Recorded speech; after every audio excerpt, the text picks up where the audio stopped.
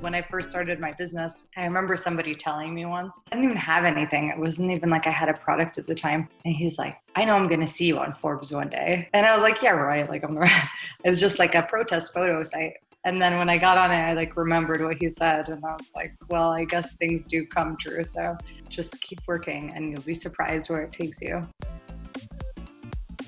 Hello, welcome back to Working Girl Talk. I'm your host, Abby Zufel. Thank you so much for joining me today. Super excited to have you. This is going to be a fun episode. I hope your week has been going well, especially during this time. Last weekend, I actually virtually attended the Create and Cultivate Money Summit, which I'm sure a lot of you did too. It was online and just a lot of these different classes and speakers in a virtual setting. So kind of similar to one of their events, but all online, which was super cool to see. I bring it up just to kind of shout out, and I was just really inspired that a company that is all in-person events could transition to online like that and do it so seamlessly and still make it an awesome event. So I just love seeing what people are doing because this is a weird time, as we've talked about before, and there is actually still a lot of good going on and a lot of good ideas and innovation, and it's super cool to see.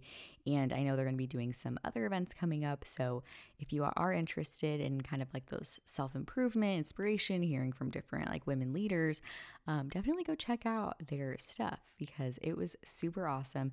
Great insights. Let's get into our typical episode routine. Let's start with this week's news because there are some big headlines. First, we're going to start with something that you may have noticed. Google Meet is here, a video call service formerly known as Hangouts Meet, which itself was an offshoot from Google Hangouts. So kind of like a rabbit hole here. So Google Meet has arrived. So this is their answer to compete with Zoom, Skype, any of those things for business calls, like those video calls. So as they announced, anyone with a Google account can make calls with up to 100 people for up to 1 hour. The option to do so will appear on the sidebar, like I said, where one can start a meeting and invite participants in a pop-up browser window. It's fast, and there's a dial-in and a PIN, and they're provided immediately, or you can join an existing meeting using a code. So very similar to Zoom, Skype, like I said. So it's kind of funny because everything I saw about this was kind of pointing a finger at Google as in like, this is a little late. Like, where has this been? And it is kind of true. Like this, it's sad that they're rolling it out now. Whereas if they would have done this maybe 2 months ago, it might have had a better success. And I mean, there's still time. I'm sure people are using it and it will be used, but it is funny because we've kind of already established that Zoom is like the primary one that people are using, which is interesting in itself because of all the security issues that Zoom has had, but no one really seems to care, which is interesting. I mean, like, just because so big organizations, universities are using Zoom, and yeah, that's it. Like, there's not really, like, you never hear about the concerns that much. So this is an interesting answer. We'll see if Google Meet actually survives. If you want to test it out, go test it out. It's free on your Gmail account for up to 1 hour. So Google is trying, and we'll see. I mean, there have been a lot of Google projects that have come and gone. So we'll see what happens to Google Meet. On that note, let's keep talking about Google because Google did a big thing this week. They announced their core update, which they actually do several times a year. They make changes to their search algorithm and systems, and they refer to them as core updates. And they're designed to ensure that overall they're delivering relevant and authoritative content to searchers. They always make it clear, and they actually released a blog in August 2019 to help like explain why they do this and how it works. So they, just because your page maybe goes down in ranking or some of your website in general, it doesn't mean that there's anything wrong with your pages or that you've violated their guidelines, anything like that. And keep in mind, this is coming from Google. So I will say they do want to make you feel confident putting stuff out there. Like, they don't want you to give up, I guess. So they're trying to put a positive spin on it. That's just my take. So, but I think there's like some value in like knowing that as well, that they're saying it's not like you violated anything. They're just improving their systems, and they want to improve content overall to make sure it's like the best content when people are searching different questions and queries. And if you're putting your best content out there, cool, you have nothing to worry about. But I like that in that same blog post, when they were explaining it from August 2019, they did explain, like they gave a great analogy of how this actually like works. So they said, think of a core update as if you made a list of the top 100 movies in 2015. A few years later in 2019, you refresh the list. It's going to naturally change. Some new and wonderful movies that never existed before will now be candidates for inclusion. You might also reassess some films and realize they deserved a higher place on the list than they had before. The list will change, and films previously higher on that list that moved down aren't bad. There are simply more deserving films that are coming before them. I love that analogy. It's such a great way to think about it. So it's just it's a facelift, a refresh. Google is just assessing all the new content out there to make sure that the best stuff is being served.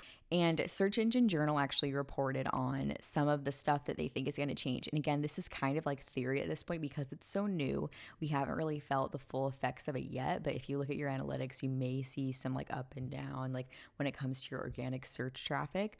So Search Engine Journal predicted that a partial list of what areas are being affected are local search businesses, health-related sites. They know it's rolling out worldwide, and they multiple languages are affected simultaneously. So that's like their 4 things that they think like what's being affected right now. But it is important to wait until the search results settle down before making any changes to your website. So don't be freaking out now. Like the best thing you can do is watch your analytics and keep an eye out for sites that are winners. So if you have a query that like you always try to rank for, like say you're a business website or a career website, best resume tips or something, keep an eye on that, like what you want to be ranking for, and see what is in the current spot now, and kind of keep checking, like is something going to be in the current number 1 spot in a few weeks? Why did that one change? Like kind of look at who's actually going into that number 1 spot. What are they doing to kind of assess what Google is liking right now? Which again, like there's no like secret formula to this. SEO is definitely a game on trying to figure out what Google likes. There's definitely a lot of help out there, but something like this where they're not giving too many specific details, it's kind of just a waiting game to see what ends up being number 1, trying to understand why those sites are succeeding. And then if you are noticing dips, don't panic. Google said that themselves. Search Engine Journal said that. I'm saying that. Don't panic. Let this all calm down because it will be a few weeks before it finally settles.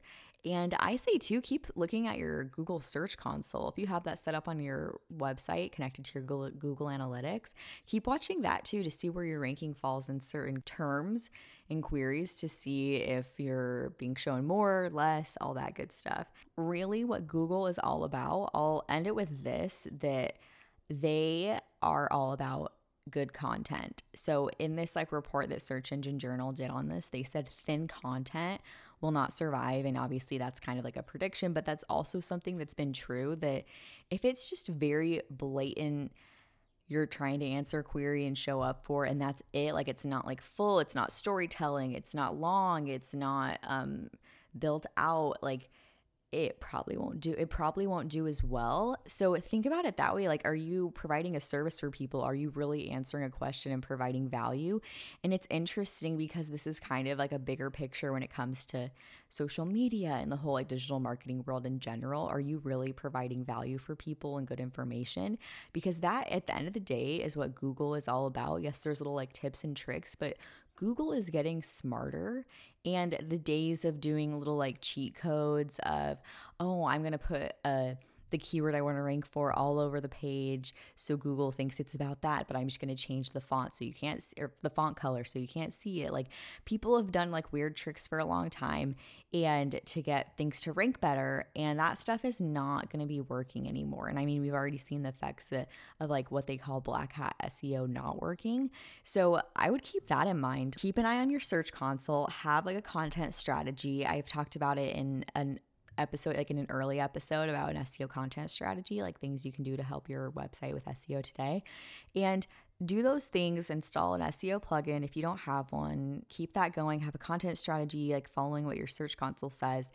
But really, I would say the most important thing is to provide value. In that August 2019 blog, they did release a list of questions to ask yourself before publishing content, which is actually pretty cool. Just an example of some of the questions. It says, does the content provide original information, reporting, research, or analysis?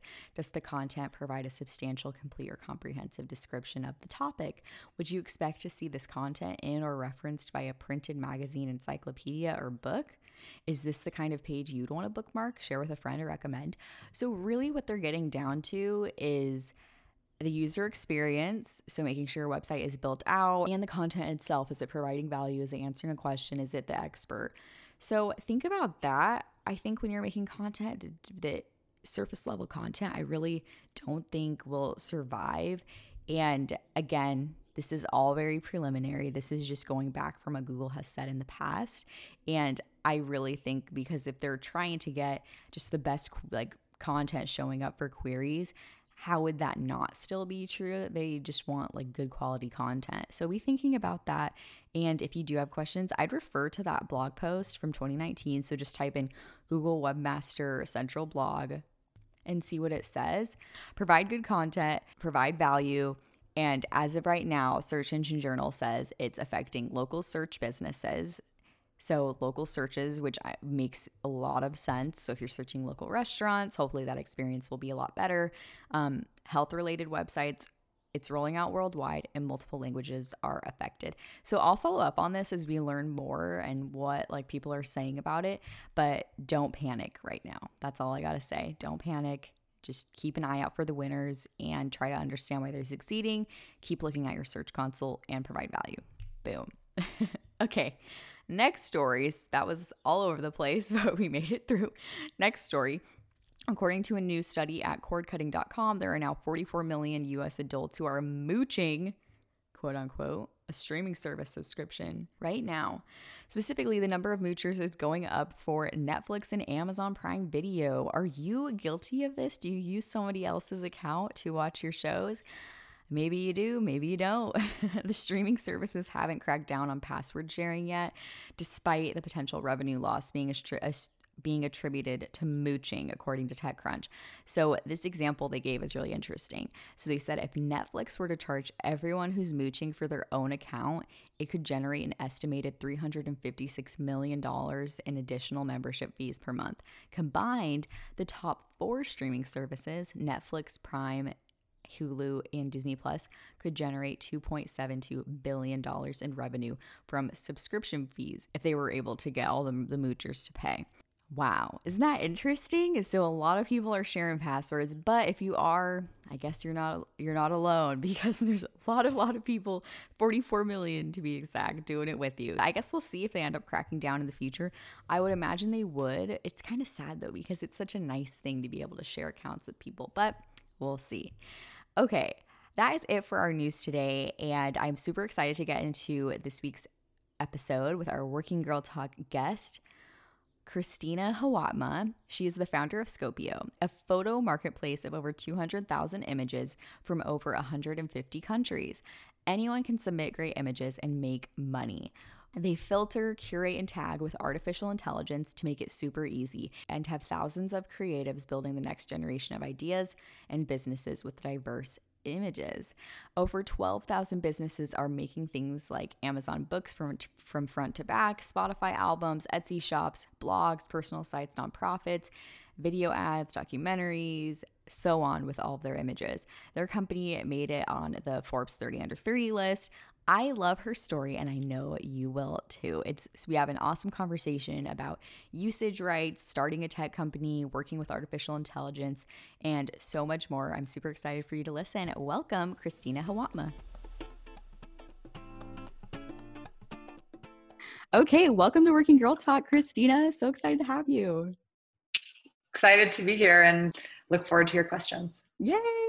Okay, so first off, maybe for my listeners that may not know who you are about your company, can you just do a brief intro? We're going to get into all the details, but brief intro, who you are, what you do. Yeah, I'm Christina Hawatma. I'm the founder and CEO of Scopio, the largest library of authentic photos. We have a marketplace of over 200,000 images that have been submitted from more than 150 countries, where anybody can submit images and make money on the side. And businesses come and use images to create, to get inspired, and to build their businesses, where we have over 13,000 businesses that use Scopio. And we use artificial intelligence and machine learning in the way we search and process the images, making it easier for anybody to contribute and sell their content. Amazing. So cool. So before we get into where you are now, I want to go back in time a little bit. Can you tell us about like where you grew up, your childhood? Did you always kind of have that entrepreneurial spirit? Yeah, they always ask that either entrepreneurs are born or they're made. I was always creative, I think, and off the beaten path, which I think to me now is entrepreneurial skills. But at the time, it was like I love to do projects. So like my mom always says, I used to find you in the closet, like cutting things and creating like stories. And so that creativity, I think when you see that in a child now, I would recognize that, where before you're like, oh, they just like to do arts and crafts. Really, they're trying to build things. And that could be an internet company one day like I did, or it could be something smaller that they enjoy. So I believe that part of the creative process, actually going through it, is really valuable. And I would encourage more people to actually have an idea and just do it, whatever it is. And I grew up in St. Louis, Missouri. My parents are immigrants from Jordan. They're doctors. I grew up with three sisters. So I was in an all girls household. And then I had a journey that took me across the world and ended me ultimately at Columbia in New York for grad school, where I have invented this idea, which to me was a fun project, a concept. But then I got so obsessed with the opportunity that I could make an impact in the world, which is through changing perceptions and stereotypes through imagery. And that at the time was so small. It was just about organizing and filtering images based off of protests from Twitter and Instagram. So like the Arab Spring, Black Lives Matter, there were protests in Venezuela. And I was like, these images are amazing. Everybody should see them. Why are they just stuck here? How can I get them so that people can actually see them and use them?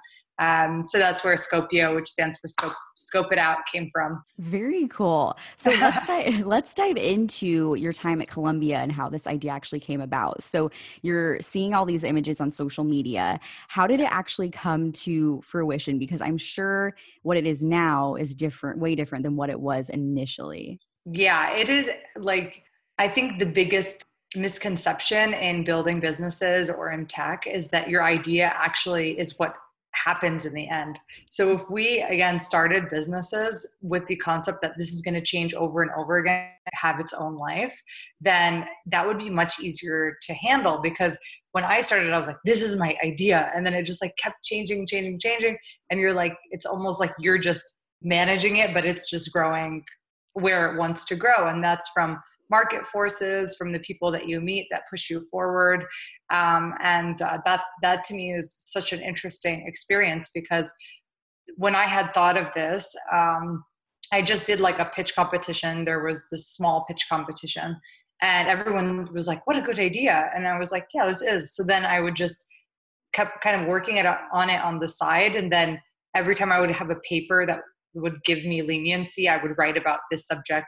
Every time I had like a presentation, I would talk about this. So I became super hyper focused on the subject area. And I was like, why can't we find these photos? Why are they stuck on Instagram? Like, what image options do we have? So I just kept going with it, and then figuring out how a business could work throughout that, with that idea. And that's the really exciting part of starting a venture, of course, because you're like, wow, everything's new and exciting. But what I did, I think that would set me apart and like gave me that like leap, was that I got an opportunity to work for a venture capital firm. So I worked for a seed stage firm, and they invested money, but they also invested engineering resources for businesses. So I got to see their whole portfolio, how their businesses were running, the big ones. I got to learn how they were building their apps and websites. Like, I would watch the engineers. and visit the sites of the businesses. And then I would ask questions about my business plan. So that gave me like an understanding of how I could frame it. And then when I had gone back for my second year of school, then I was like, you know what, I'm going to do this. I really believe in this as an opportunity. And that's when I really delved into the business part of it. Like, how do I start a business? And then would find resources and people that would be able to help me frame that. And that's how it started. Very cool. So were you studying tech or something in that field, or was this kind of something way different than what you were actually studying? Yeah, I was in the international affairs school and I was studying technology policy. So at that time I was really interested in how like governments and people talked online. Like now we're like Twitter is all politics. And I was like, what are the rules? And I had weirdly been like studying that for like 3 years before in my undergrad about Facebook groups and how people go and join Facebook groups and they go to like a protest or they go create an event. And I was like, oh, there's like this connection. So it was like always a research, super interesting thing for me, but I never thought I would have a career based off of that subject ever. Gotcha. And then so now you do have a co-founder. So how did that come about? So I started for about, I think like a year and a half. I was by myself and it was just basically me going around the university, asking engineers, asking business people, trying to make this thing like happen while I had all of these free resources. And then I had only the tech part of it. So I only had a database that would search Twitter at the time for hashtags to find photos. And I was like, I need a designer to show what, like I have nothing online. So I went to a conference at Parsons School of Design and I met this guy that was like on the faculty and I was like, I have this business and I am looking for somebody to design the site for me. Can you put an internship request out? Like in full confidence, like, because I really believed in it. And he sent it out and my business partner now responded right away. And she was like, I love this idea. I'm a photographer and I'm so into protests and these photos are amazing. And so we started working together when she was in grad school. And then when she finished a year later, I was like, you are staying with me. We're making this happen. So luckily she believed in it. And we had this support at the time of something called Columbia Startup Lab, which I got into right when I graduated, which is a year of co-working space where they like bring people to talk to you and stuff. And it's like a cheaper co-working space. So it was easier for me to then just like doing it by myself in my apartment. I had the space and for her, it was also like easier to get into that. So we had a year to kind of come up with how we were going to make this happen during that year. Gotcha. Very cool. And then so at this time, when you're first starting out, are you actually getting like submissions from photographers yet? Or is this kind of just curating content? Yeah, at that time we had just built a search engine to search hashtags. So we would search like Black Lives Matter, and then we would find all the images that were coming from Twitter and Instagram through their APIs. And then what we had built was, and I had found partners to help me with this, was to curate the images. So if something was like an advertisement or a cartoon or like those things that always like run around, we would clean those out. So it would just be the original photos that we searched for. So we got up to 60 million photos like that. Wow. And then we were like, it doesn't matter because we don't have the rights to use them or distribute them. So they were just like stuck. So how did you get over that hurdle then? Like, was that like just reaching out to everybody or like, what's the next step there? So we had some interesting pilots at the time. We got like Thomson Reuters, we had Google, we had a bunch of really big companies that were using this search system. But then we couldn't figure out like how to move forward with that. And then if I ever meet an executive at Twitter, I like have so much beef with them because their API is so expensive. So when we were in a pilot with Thomson Reuters, they did one search that cost me $6,000 just to search a hashtag. Wow. And I was like, I'm like a broke student. I don't have anything but at the time we had like a little seed funding. And I was like, I can't build a business like this, like without raising $60 million right now. And it was like really frustrating because we really believed in that search. But then we were like, you know what, at the end of the day, people just want the photos. They just want to be able to use them. So why can't we just get people to submit photos to us? And then we'll just tag them and title them and use the AI that we have to just make them visible. Then people can search. And that way we can just build a library that forever we can be like in my head, it was like a library. So in 100 years, people can come back and they can see all these images and use them. And that was more valuable to me than what we had been doing. And my business partner thought the same. So then we said, okay, let's just everyone that we've talked to, tell them to come to our website. And people did right away. And we were growing really fast in terms of people coming and submitting and showing us what they wanted to submit, not just what we wanted them to submit, you know? That's really cool. And then can we talk about like the submission process for any like photographers out there that may not know how that works? And because it sounds like just like the research I've done that your process is actually way easier than some of the other ones. Like you guys kind of do some of the heavy lifting after they do submit photos. Can you kind of talk about that process? Yeah. So in stock photography, there used to be, the way it was set up was that they would do like photo shoots, and then they would hire models like to sit around an office, and then you'd like be working, and those mainly were going on print magazines. So the images, the way they're structured and the way that they were like tagged and titled were made for that distribution. But now we have millions of businesses, even like you for your podcast, or anyone that has a small business or an idea needs photos, right? You're on Pinterest, you're creating boards, and you need fresh images that match your audience, or else you look like out of touch.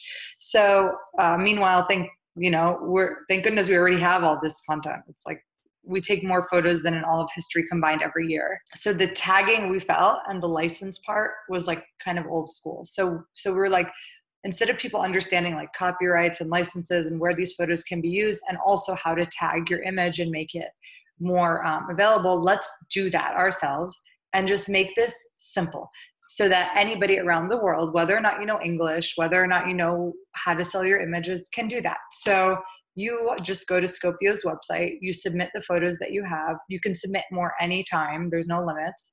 And then you send a link out to anyone that's in the photo. That gives us the right to sell like Abby's likeness, and that way she knows that her image is being distributed, which is basically the main difference between stock photography and non, is that you're getting those permissions. And then that image goes and it gets titled and tagged and curated and put up on the website where businesses can then search and use that photo. So it takes like a long step process and really shortens it for the user right now. That is so cool. And I think that is a huge help because in this digital age, content is king. And Queen. I think, oh yes, yeah. King, queen, all. That's all I'll say. But yeah, like content is powerful and we all need content no matter what kind of business we run. And I think sometimes people get into the mindset of, oh, I need to do it all of myself and there aren't any good options.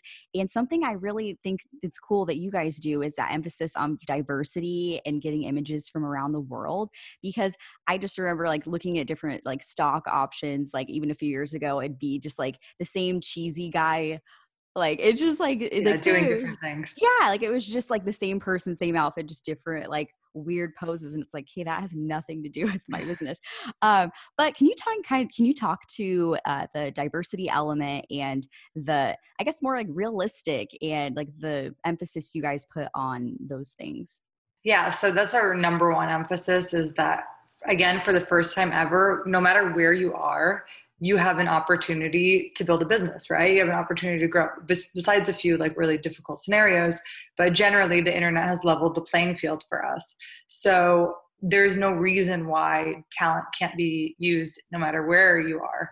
And we felt that was a huge problem in the industry, especially with things like the woman eating salad, like all those stereotypes that now don't exist anymore. So that's where our perspective came from with that. And that's why we had built all these different things to make it easier for anyone around the world to submit, but also to value that. So if you're looking for an image of an apple, it could come from Nigeria. Like, why would you care?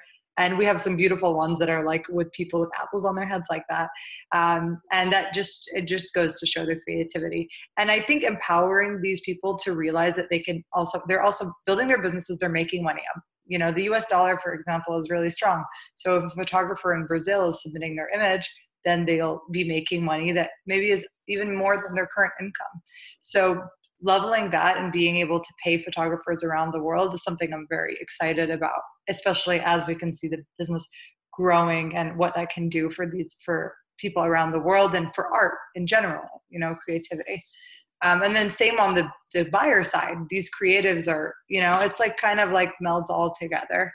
But one thing I really urge people to do is, so in the submissions, a lot of times people are creating what they think other people want.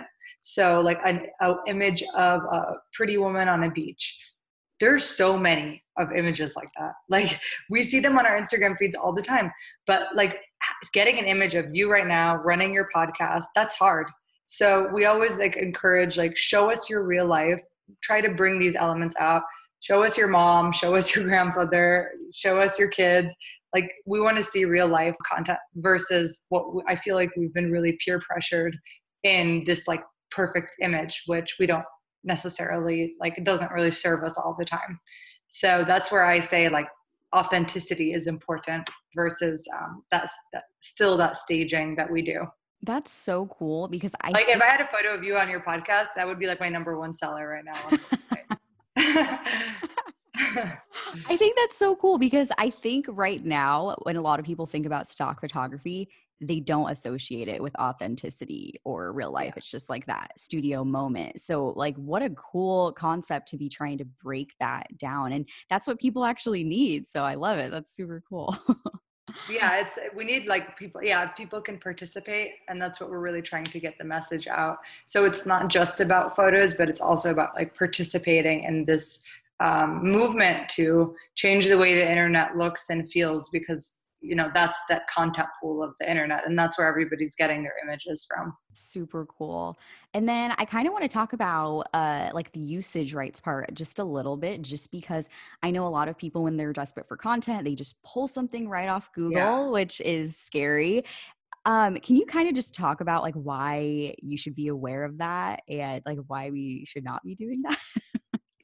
Yeah, you have to be careful with it. So there are billions of dollars of lawsuits that happen from copyright infringement on Google. And what's really scary is it's not the size of your business. So you could just be literally like not even have a business and use that photo on a blog that you created. And the way that they search is they're back searching that photo. So you're going to get in trouble through using the back search of the photo, not the size of the business. And I have a friend that even had to screenshot his bank account by getting a letter from a photo that he used on Google. And it was like a really silly photo too. And they wanted to fine him thousands of dollars for using it. So he had to be like, I don't have money. This is my bank account. And then they finally left him alone. So that's, a lot of people think, oh, I'm a small guy, so it doesn't affect me, but that's really how it works. So that's why a lot of businesses will go to a stock site or like even a free photo website. So there's sites like Unsplash, which has billions of visitors. I'm sure a lot of people listening use it.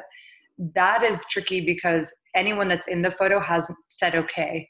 So if like say Abby and her friend were friends and she took a photo of her and then they stopped being friends and then that photo started to be used everywhere, that friend might get like put a lawsuit out and be like, I don't want my photo to be used. And then you would have to take those down from your website or your advertisement or whatever. Sometimes there's like logos and trademarks. So if you're using a photo and there's a Nike logo in it, Nike might also say, hey, you can't use that because there's Nike in my image. So that's where on Scopio it will say commercial use or editorial use. Editorial you can use to describe an event or situation and usually has logos and trademarks in it and is not authorized by the people in it. And then the commercial ones you can use for whatever. You can edit them, crop them. So what we did to just make this so much easier for people is that we included what they call extended license in their subscription. So that you can use this photo for whatever you want and you don't have to feel like you're going to be violating those terms. Like we have very loose terms for that because we're dealing with mostly small businesses, individuals that don't understand this. But the real experts in the space have been working, like the ones at the big publishers and the big brands, they have had that role for like 10, 20 years that they've been just doing those licenses and making sure that they're not violating them. So that's that's where like you want to go and just know that that's all taken care of for you. So smart. And I think, yeah, people need to be more aware of that because no one is, oh, like Yeah. I'm fine. Like, no, like it's a big deal. Yeah. um, so Free I photo touched, sites are easier than Google. So if you have to choose, go to a free photo site before going and taking it from Google. totally love Because it. there's sometimes they're traps even. Like they Oh, want you to do scary. Oh no. that. Don't do it, guys. So I touched on it a little bit, but I want to dive into it just a little bit more. So kind of like who should be using stock photos? Like you talked about all like the different kinds of businesses that use your websites. And I think sometimes the people that are maybe like a really small business or even just like a single influencer think, oh, well, I have to go take that myself. If it is something like, I don't know, I live in Arizona, some cactus, like, oh, I have to go take it myself just because I'm not big enough to use stock imagery or I don't know what's out there. So can you kind of talk to the people that are more like weary of using stock imagery and how they can incorporate it into their business? Like, do you have to be a huge company to be using it? Yeah, so I think the more the thing you want to ask is what you're using that photo for. So if you want to show that your creativity, you can use editing apps like Canva or PixArt or do editing on top of that image where it would just be, you know, totally different than the actual photo you get. So you can change the background with the cactus, or if you wanted to add like dimensions around it, then that's your original art. So it doesn't really matter that it was a stock photo, but it had that look that you felt like. And we have that all the time. Like, for example, somebody will have an Instagram account and they'll talk about Beverly Hills. Then they'll use the images of the palm trees they get from Skopje, and then you can write whatever you wanted to say. So it just gets a better angle on it. Also, a lot of times you can edit that, cut them and use multiple images together. So I think it's using all the tools is the hard part. It's not the photo that's the hard part, or like resizing it and making it fit for you. So a lot of businesses do that. Also, I really want to stress the importance of anybody that doesn't have a business. Your personal brand is very important. Like if you're trying to get a job and you're a student, like you need to have some sort of base to go from.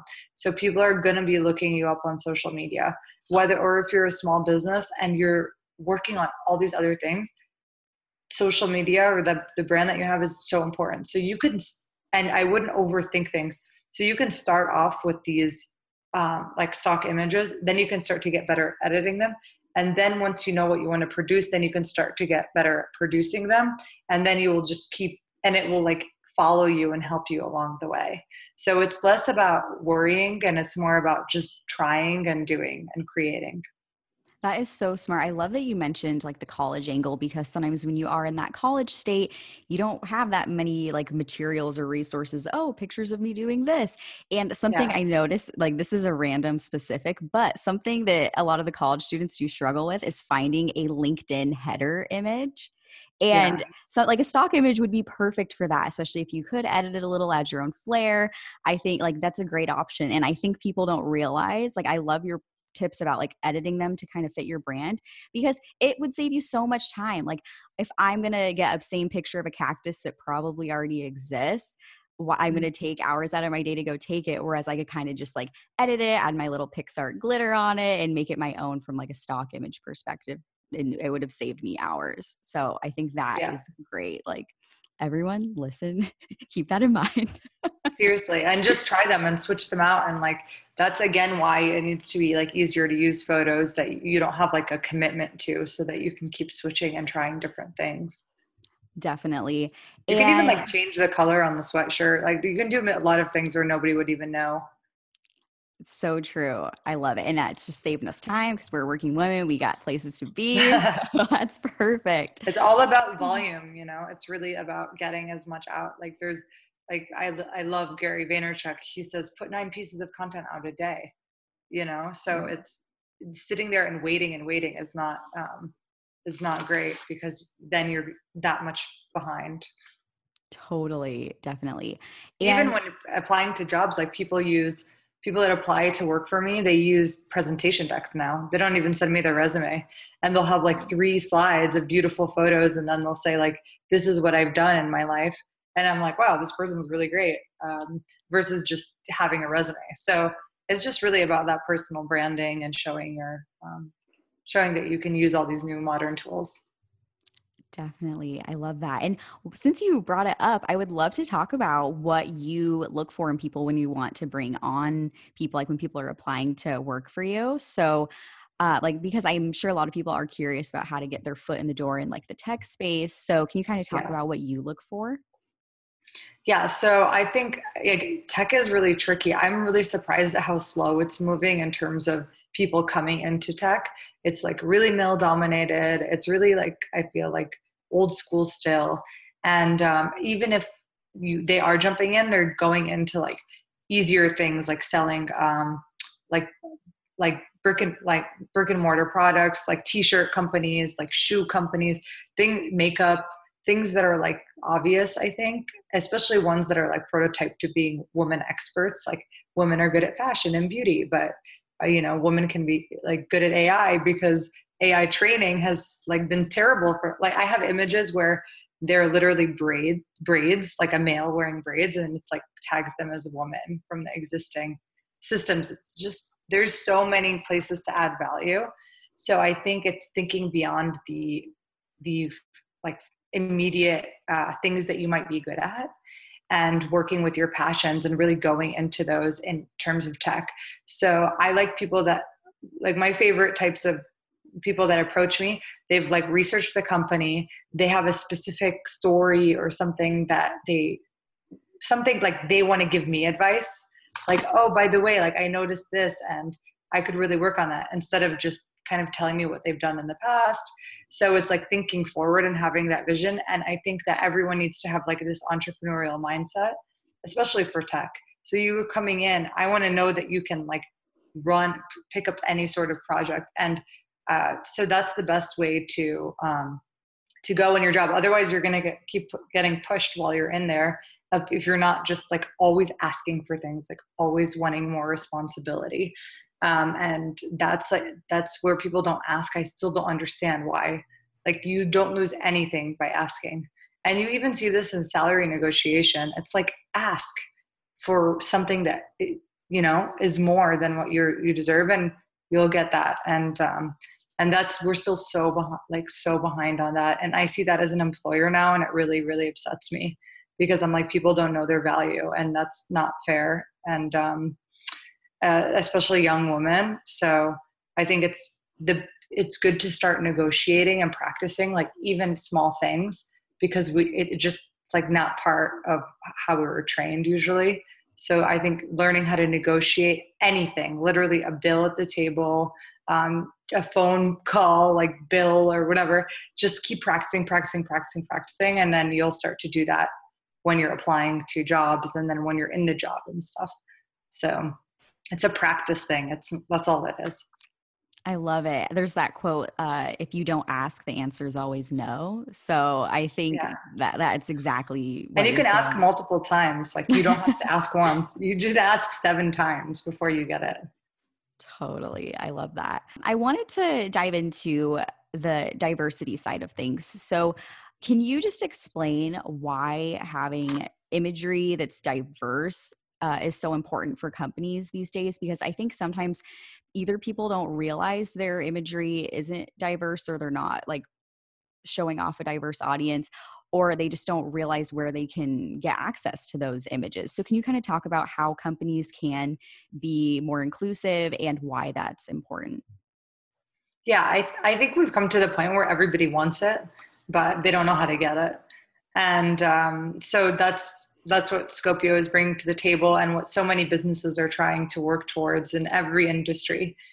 So it's really about you taking the research and going and finding what you need. So I don't think that people are unaware now. There's nothing more exciting than using somebody that's like promoting something that's moving forward and growing. Like, for example, I saw statistics on like Black women entrepreneurs that have raised venture capital funding. It's like, I think I'm going to get the number wrong, but it's like 20 women ever have raised venture capital funding, Black women. And if you think about it, like, that's insane. So, Wow. so that's like, it's really like the funds in this scenario that should go out and find these opportunities. And the people that have these businesses, they just need access. So it's really just like an access and like matchmaking, I think, experience, because no one idea is better than the other. And, there's so many markets, and there's so much ability to have multiple businesses trying to solve the same problem. It's so that's where I think the issues really lie, is just in visibility and people really doing that hard work. They don't want to. So some of these bigger businesses, they have quotas that they have to do for diversity and inclusion programs. So if they don't spend a certain amount of money on diverse businesses, then they'll like lose their ranking. So these are like the bigger ones, like Coca-Cola and Procter and Gamble. So that's how they've added it within the company for you to, as an incentive, to go out and find vendors that have businesses like that, women-owned businesses. And then I think always like people at work, when I'm going and selling or my team is selling, if they just like recognize, oh, okay, this is a female founder, or she's selling diversity, and I really like the mission of this business, keep that in mind for when you have an opportunity to hire somebody like that. Because you might not be the boss, but you can always bring it up in conversation, and then remember that like in 6 months, 1 year, and then you can support that business, and then that business can grow. Do you know what I mean? Yeah. So it's Yeah. like, most people think, oh, that's really cool. Or like when I meet people all the time that are like, wow, like great job at what you're doing. But then it's like, okay, so like buy something, Yeah. and help these businesses grow. Same thing as when you have, if you meet somebody that has a cool product or idea, and you can go and support them, and then you can talk about that too. So there's a lot of ways that we can take personal responsibility within companies as making that choice. Like if you're working at your magazine and you have an article, you can write about anybody. Why not write about somebody that you really know that you can help? It's Yeah, definitely. tangential, but I think that point is like so important.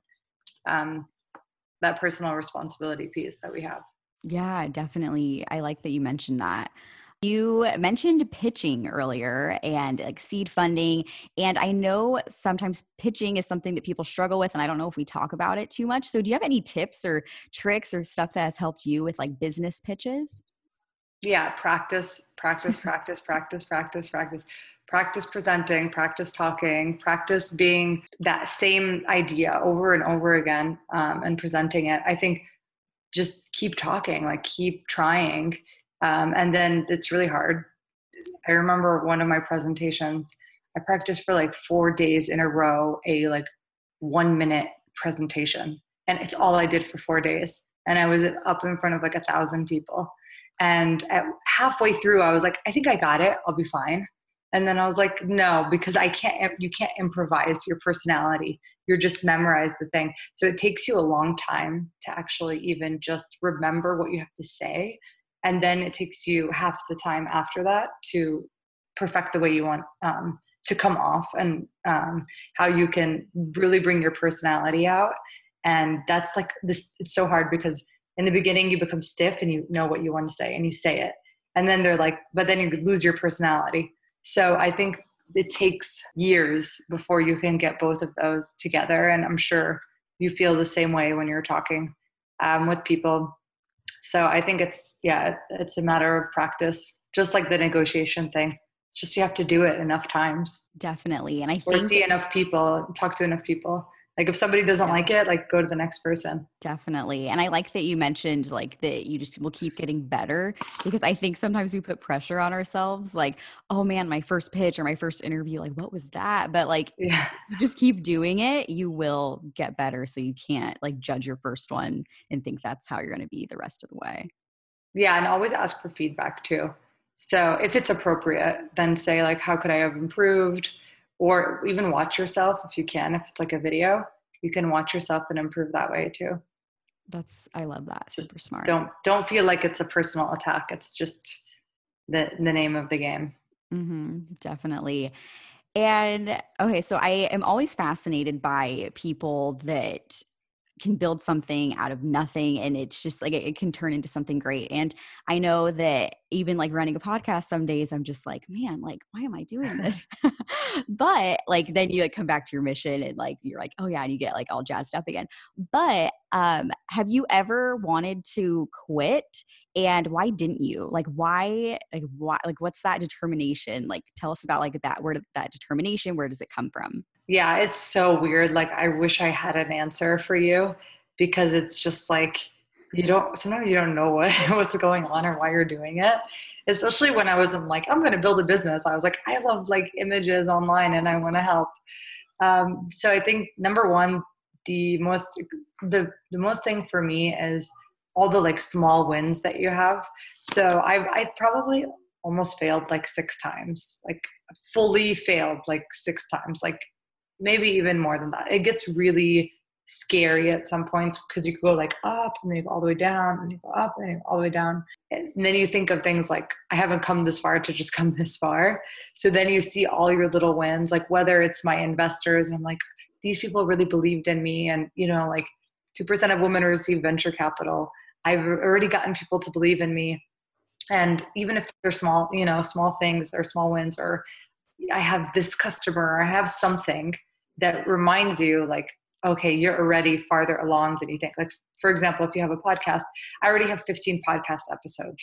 Okay. I've already interviewed 15 amazing people. So you have to tell yourself that. And then you also have to like not be, this is, I think, really important, not be in love with your product. So for you, not be in love with your podcast, but you being in love with the mission of giving information, free information to people. So for me, it's like, my passion is changing the way people see the world through the images that we produce, that we create. And then I'm like, every website on the planet is going to have my photos one day. So I'm like, that is what I care about, not the fact that I have a photo marketplace where people buy photos. So that when you become attached to your product, then if anything happens with it, then you become like totally depressed and you can't function. So you have to really care about the whole industry, and then becoming that, growing into that role. But honestly, it's very hard. And especially people that are starting that don't have money, like money is a very big problem for a lot of people, especially entrepreneurs. So that what you have to change what you care about, change where you get your sources of confidence from, because you're not going to go out shopping and feel better like most people do. You're going to have to feel inspired in different ways. And then the last thing I'll say is in your community. So having other business owners, having other people that are doing things, so like you can kind of measure yourself with them. Like, oh, this person just, for me, I have like friends, they've raised like say they just raised $10 million. I'm like, oh my God, like this is my friend. We started together, and then you don't need all those other sources of negativity. You can just focus on the people that are doing well, that you're really excited about. Or it could be like, I have a friend that has fed thousands of people in DC now with his company during Corona. So I'm like, wow, that's inspiring too. So it's that when you feel like really low, you should go to like a networking event or like a group thing where people are talking about their businesses. That'll immediately, or like even a video online of somebody that you admire, like Sarah Blakely, for example, from Spanx. She's always great just to watch her videos and you're like, okay, I know, like I can keep going. So they don't even need to know that you exist, like, and they could be your mentors. I love that. Okay, that like the golden, like everyone re-listen to that. That was perfect. I'm like, yes, so inspired. And I love Sarah Blakely too. She's so cool. Or actually 2 questions before we head into rapid fire. One, I wanted to talk about the Forbes 30 under 30 in media. That's super cool. So how did that come about? Is that like a surprise, or do you know it's going to happen? Can you tell us a little bit about that? Yeah, that was one of the best days ever that we've had. It was a surprise to us. We knew that we were nominated, but we didn't know who nominated us. And apparently it's like this huge thing where like people like pull all their connections to get nominated, and we just didn't know anyone. And then we found out that we were chosen by like Don Lemon from CNN and like the founder of Vox, a few other people. And we were like, well, how did we get here? This is amazing. And so we don't know, but we filled out the application when we got nominated. And then they told us that a Forbes editor nominated us. And we've never been on Forbes. So I don't know why a Forbes editor would know about us. And it's so amazing. It's actually really funny because my business partner got it and I missed it by 1 year. And they're like, we wanted to give it to Christina, but I'm a year late. And I was like, you know what? Every time somebody asks me this, I'm going to say, you should have started your business 1 year earlier. Like I was like 25, I think. And I was like, I should have been an entrepreneur earlier, but it's for Scopio. So I'm so excited about it. And yeah, it's amazing. And it's funny too, because when I first started my business, I remember somebody telling me once, I didn't even have anything. It wasn't even like I had a product at the time. And he's like, I know I'm going to see you on Forbes one day. And I was like, yeah, right. Like it's just like a protest photo site. And then when I got on it, I like remembered what he said. And I was like, well, I guess things do come true. So just keep working and you'll be surprised where it takes you. Love it. Love a full circle moment. Yeah. It happens. It's like yes. people think that, oh, that will never happen to me, Mm-hmm. but I'm like living proof that it can happen to you. So awesome. Last question before we head into rapid fire. Biggest learning lesson as a founder and CEO? How much you have to learn every day. It's so much knowledge that you just need to constantly be learning and educating yourself. You have to know everything. Like I didn't realize like how much I would have to learn all the time. So just consume, talk to people, read things, watch things. It's the only way you're going to improve and like get things done. Love it. Especially in tech. Oh, I bet. Things change so fast. Awesome. Okay, perfect. Okay, so are you ready for the rapid fire round? Yeah, let's do it. Awesome. Okay, so first thing that comes to mind, and you can elaborate on it too, like if you want to share some background. Okay, so we'll start with an easy one. Morning person or night owl? Morning person. My day is not complete without working out. Okay, so this one's a little bit more specific to you. Favorite image you've seen on Scopio? That's tough. I know, I'm sorry. My favorite image. I'll have to say my favorite image is last summer we did a photo shoot in Jerusalem with Canva, the photo editing site.